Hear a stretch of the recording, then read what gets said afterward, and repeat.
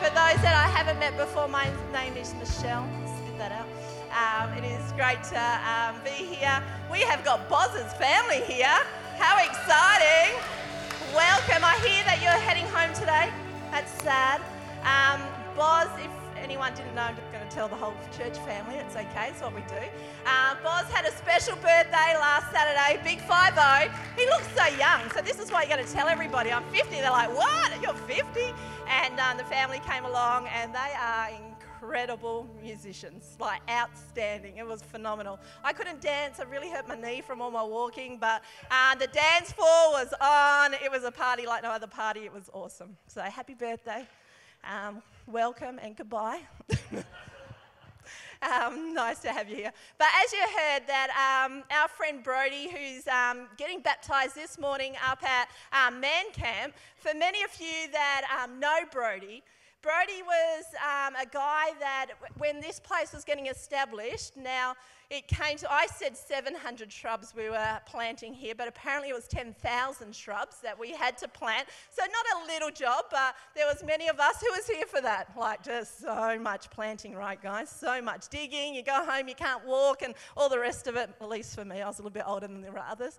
And Brody comes in onto the block, and he comes in with this 6-pack, which isn't Coca-Cola, and it was 9 o'clock in the morning, and what I love about his story is that he found family and he found home here at True North Church.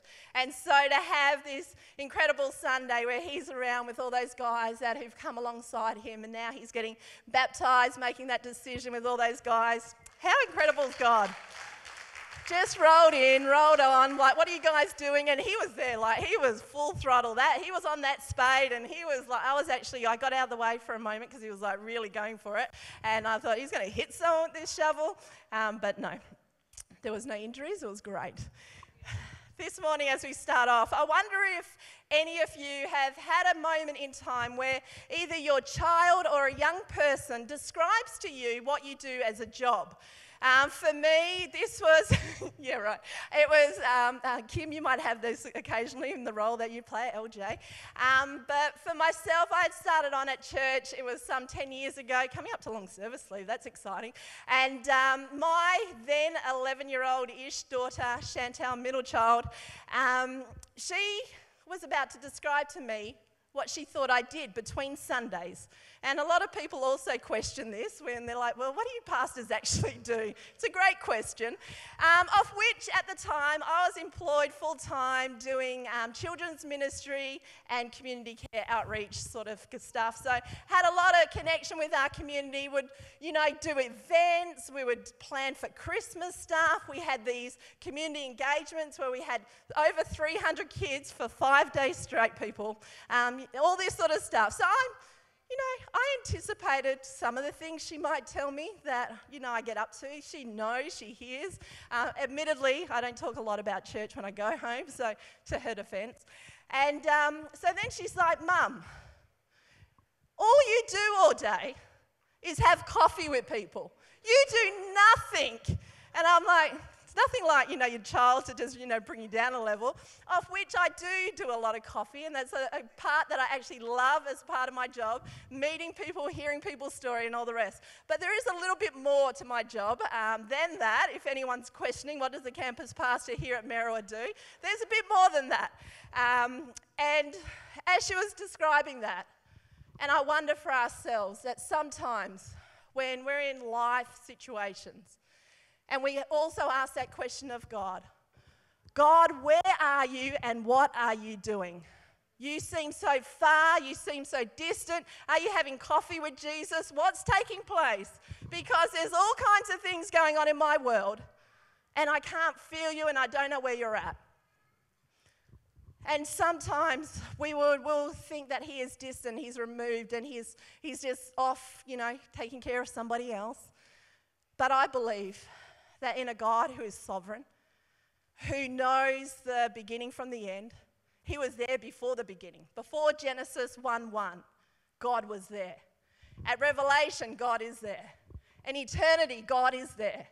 And that God is in all and through all, and he is creating this picture, this bigger picture for across our globe, across eternity, that we are all a part of.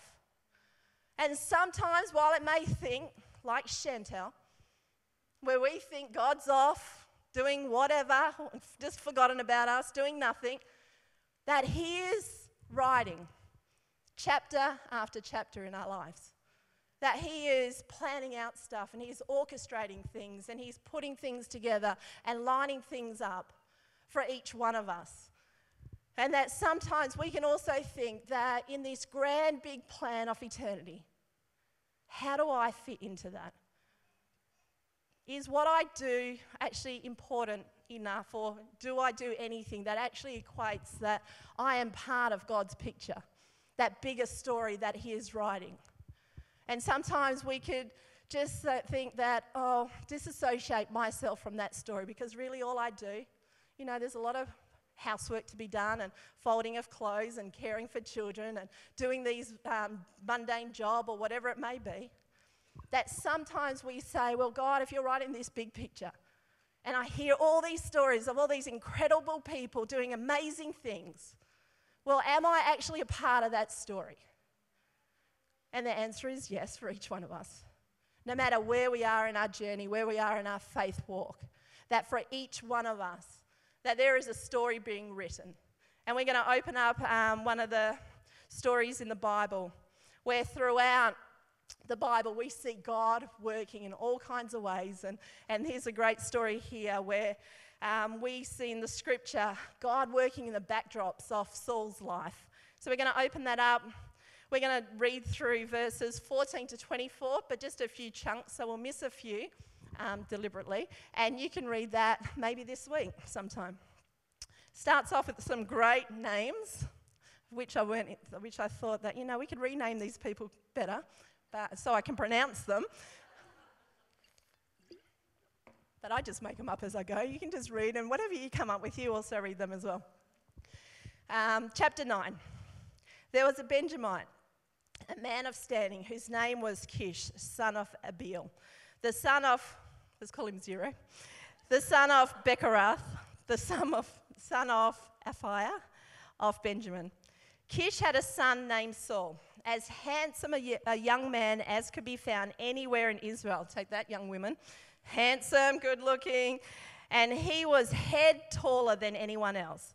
Now the donkeys belonging to Saul's father Kish were lost, and Kish said to his son Saul, "Take one of the servants with you and go and look for the donkeys."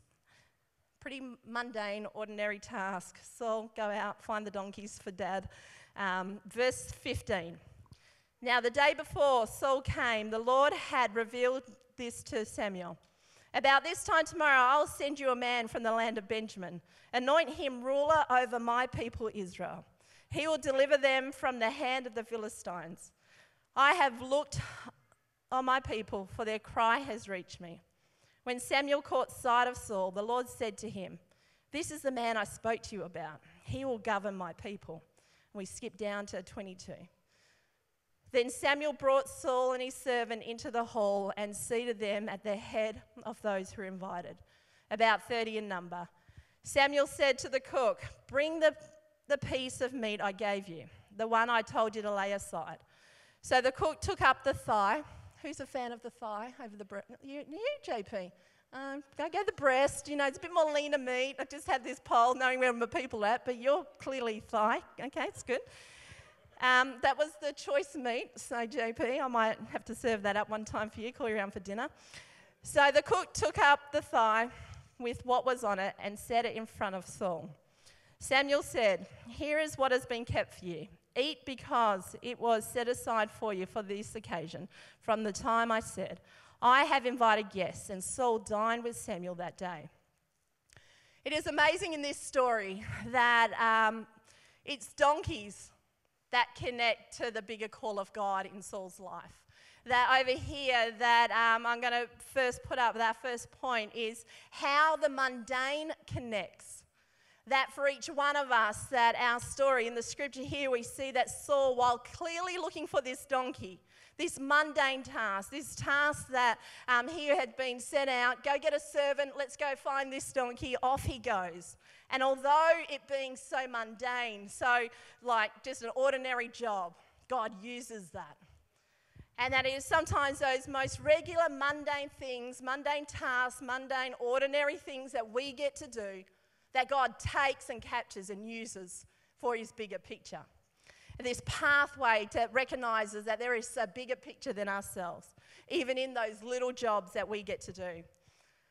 I have a tendency, and I think many of us would, where sometimes we can despise those little things.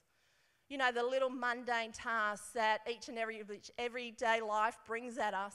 You know, the washing the dishes, the folding the clothes, mowing the lawn for the guys, maybe. I don't do that job. All these kinds of things, you know, the work routine, whatever that looks for yourself, the kids that you got to look after in school. And some of these can be just like tasks that we have to do. And we see here that God has used this guy Saul in the mundane task that he chose to go and take hold of and do well.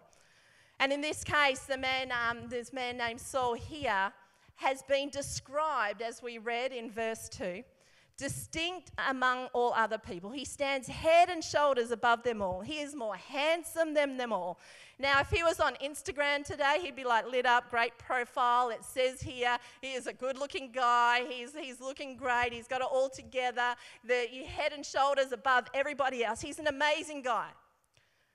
And yet, what is going to connect him to God's call isn't the verse 2, how good he looks, head and shoulders above everybody else, got it all together. It is the verse 3. It is the mundane, will you go out and search for that donkey? Will you go out and do that? We can get caught up in verse 2 where we seemingly want to impress everyone around us and we look like we've got it all together. And, you know, social media is a great thing where we put the highlight reels of our days up there and look at me and this is a great, perfect picture of the family-loving life. And 5 minutes before that, they're all screaming, carrying on. Who's done this? Yeah. You got that picture going and it's like, look at them, they're all great. And before that, the kids are all fighting and carrying on. We sometimes can have this image, this look, I've got it all together. This is all coming together well. I'm looking the part. I'm feeling the part. Everyone at work thinks that you're smashing it. You're knowing what you're doing. When Dean actually asked me to come on as this role, I laughed. I'm like, are you kidding? Like, I have no clue what I'm doing. And anyhow, but with some of us, we would say that, you know, you've got to look the part in the corporate world. And I hear of my daughter who's started off at work, and you hear of these people, these partners of organisations that are corporate companies, and they're all looking the part and they're all doing what they need to do. But I wonder what is going on the inside, because we can perceive this image of, you know, verse 2, handsome, good looking, got it all together. But yet, sometimes we can ignore those simple tasks that come our way, that think that maybe we're not cut out for that, we're a little bit better than that. That can be given to someone else to do. I'm like such and such person, someone else can do that errand. But God uses these simple errands. God uses the donkey. God uses the things that seem mundane, seem ordinary, seem like they matter not a lot. And he directs this man's path. He uses that to bring him into a place where he now, from chasing donkeys, is going to lead his people. That he was willing, that he was diligent, that he was faithful in what was set for him. And that he goes out and his world will change. Sometimes we think, well, you know, someone else can take care of that task. Someone else can do that simple job. Surely there's someone else that can do that thing. But yet in that, what is built within us sometimes? 1, humility, character, strength, growth. It builds all these things within our lives that set us up well for the future plans of what God has for us. That there's none of us that are excluded from what God wants us to do. There is, toilets to clean and floors to mop and all these things to do. And that in the mundane, that God is working through it all. That God is doing something in each one of us. That we see this in Paul's life and how he was faithful and diligent in what God has given him. And often for us, we'll ask that question, well, God, just give me what, that big picture plan is for my life. Tell me what my calling is. Tell me what it's going to be, 20 years from now is generally like, just tell me what it's going to be. And I feel like God's response is often to us, is if you can just be obedient in the next 20 minutes, do this what's in front of you, we're on a pathway to take you where we're going. That mundane job, that thing that you have been set to now, if you just be diligent, you would have a character, a heart, a faithfulness in what you have been entrusted with here. For 20 minutes, then maybe we'll get somewhere in life. That pathway to where God is steering us and connecting us. We can sometimes ignore those donkey moments. And yet God is saying, hey, I've set this for you. This is something that may lead to a pathway where I've got you. So for each one of us, that verse 2 stuff, that imagery of, looking good and having it all together, that isn't what connected Saul to what God's plan was.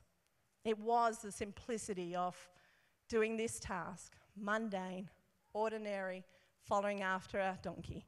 That's what connected him to the calling. The next point, the day before is orchestrated. I love this story and I love seeing the different ways that God is working here. So Saul is on his merry way. He's looking for these donkeys. He's being called. He's doing what he's been told. And in the meanwhile, God's whispering to Samuel. Samuel was that local town prophet, seer, the place where people would go where they want to hear direction from God. They would go to Samuel. And God's whispering in Samuel's ear. And this is the day before Saul arrives. So while Saul, he's just out finding his donkeys. He's been through 3 providences. It's taking a long time. It's taking longer than he anticipated. He's now starting to worry about, his dad, who's probably going to start worrying about him instead of the donkeys because it's taking so long.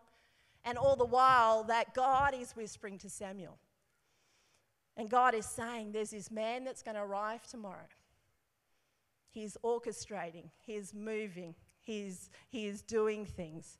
That this ordinary life, that whilst Saul was going about his day, thinking that, just life is life and I'm finding these donkeys, I don't know what's going on. I don't know who lost those donkeys, but, it's my job to find them and he's trying to find them. And sometimes for ourselves that we would have these things, tasks, mundane things that we've got to do, that maybe it's a result of someone else's dropping the ball, whatever, mismanagement, whatever has taken place, and now it's fallen to us to be able to, it's a task that we've got at hand. Like Saul, he didn't lose the donkeys, but yet he diligently, faithfully went out to find them. And that for each one of us, sometimes we got these tasks that have been given to us, and it's like, but we had nothing to do with it. Or sometimes it's just daily life. But what we get to be a part of and what we get to choose is how we deal with what we've got. And to know that God is orchestrating all sorts of things that we are so unaware of.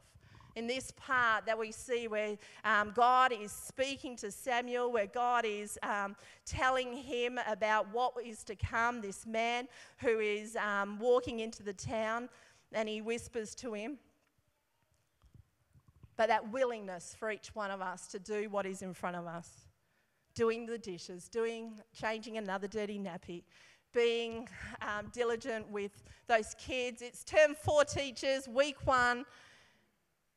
Now, how would it look that if we go into week 1, week 2 now, term 4, and those kids, they're starting to get ratty and tired also. And they're causing mischief. I was one of those kids. Sorry to all the teachers. How do you go in there with maybe, just maybe, that God is going to do something in this moment? That God is working in every moment of every day. And I don't understand it. I don't know it. It may not even lead anywhere. But to know that God is doing something in those moments. That we can speak life into kids. We're at work, wherever we are, that, we're getting tired. It's the last part of the year. How do we go in there with this thinking that these mundane tasks, that God is working in them, that God is working through our lives, that He is at work, He's whispering names in other people's, we're looking for jobs or whatever. I believe all of that is taking place.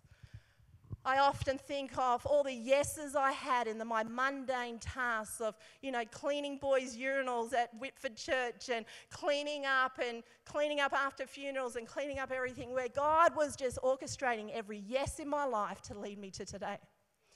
And that for every one of us, it is the same, that He is orchestrating all kinds of things in our lives, in the backdrop we're unaware of. But what we get to be a part of is being diligent with what He's given us here and now. The next 20 minutes, the next hour, the next day, whatever it may be, that we get to do our part there. With that idea that we are not out to impress anybody, but what we get to do is surrender it all to God. That we are in humility to God and working as if unto God. That we realize that God is at work in all spaces. When we look at that sovereignty of God and look at how that big picture is being painted, and that He is writing each one of us in there. We are so unaware, like Saul is so unaware of what's going to take place tomorrow. But He is working through that. He has some stuff reserved for you. That's my next point. Where Samuel knew what was going to take place tomorrow, Saul having no idea of this, yet God set up the day before. God set up, spoke to Samuel. In verse 24, He says, "Eat, because this has been set aside for you." The day before, when the cook was preparing, remember the thigh, JP? He said, hang on, don't give that to anybody. We're setting that aside because we know what tomorrow is going to be. There's a man going to come in. His life is going to be changed. He's going to lead the people of Israel. We're setting that thigh aside for him. And so he's whispering all this to Samuel, and Samuel knew what was going to take place that day. Saul still focused in the background, focusing on that donkey, focusing on what's taking place there, where is the donkey, and they're thinking they're coming into town to meet with this prophet seer to give direction on maybe he'll be able to tell them where the donkey's at. But they have a different message to communicate. Samuel knew what was coming when Saul came into town. And over here, when they say they kept that thigh aside, in some translations it will say what was reserved for. And for each one of us, that God has things reserved for us. He has this big picture that we can't comprehend or understand. And yet He says, for now, these mundane, ordinary tasks, we can do that. Can we do that? We get to do that. And that He goes, that's what I need you to focus on. In the meanwhile, He is whispering. He is speaking. He is speaking to your next boss. He is speaking to that next person, the person that may give you a promotion, whatever it may be. And I believe the sovereignty of God is at work in every one of our lives. I'm going to invite the band to come up, and we're going to pray. I'd love to get you all to stand up if I could.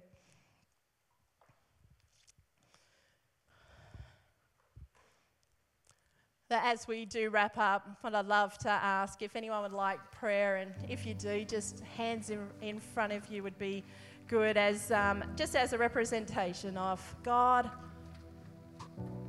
I trust that you are in the mundane. I trust you, Lord, that you are sovereign God and that you are working all things out in the mundane. And that, Lord, that you are in the backdrops, you are not far from me. And I'm going to trust that you are at work here and now. So I'd love to pray for us as we just trust in God this morning, that He has plans, that He has things that He needs to line us up to. And what we get to do is be diligent what He puts in our hands. Heavenly Father, I thank you that Jesus, that you are in the midst of every moment that we're a part of. That you are never separate from it, you are never distant from it, you are never far away. That Jesus, that you are at work, that you are in the midst of speaking, preparing, lining up for our future. That Jesus, that we believe that you are on the move, that you are preparing things ahead of us. And that, Lord, we pray that we would trust you in the moment, trust you in the mundane, trust you in the ordinary, trust you in the tasks that you've given to us. That we would, Lord, just humbly come before you, God. That we wouldn't do that for the applause of others, but we would do that for the applause of heaven, Jesus. That our lives would represent that of heaven in this earth. That, Heavenly Father, we pray for your Spirit to be at work in our lives, for your Spirit to move. That, Holy Spirit, we ask that you would equip us for every task that you give us, that you equip us for the mundane, that you would give us joy and peace and Lord, that surrender, Lord God, that there is nothing too low and nothing too high that we cannot do. That, Heavenly Father, that we would go into our weeks where we are excited for the mundane because you are in the mundane, that you are at work in the mundane and that you are moving through it. In Jesus' name we pray. Amen.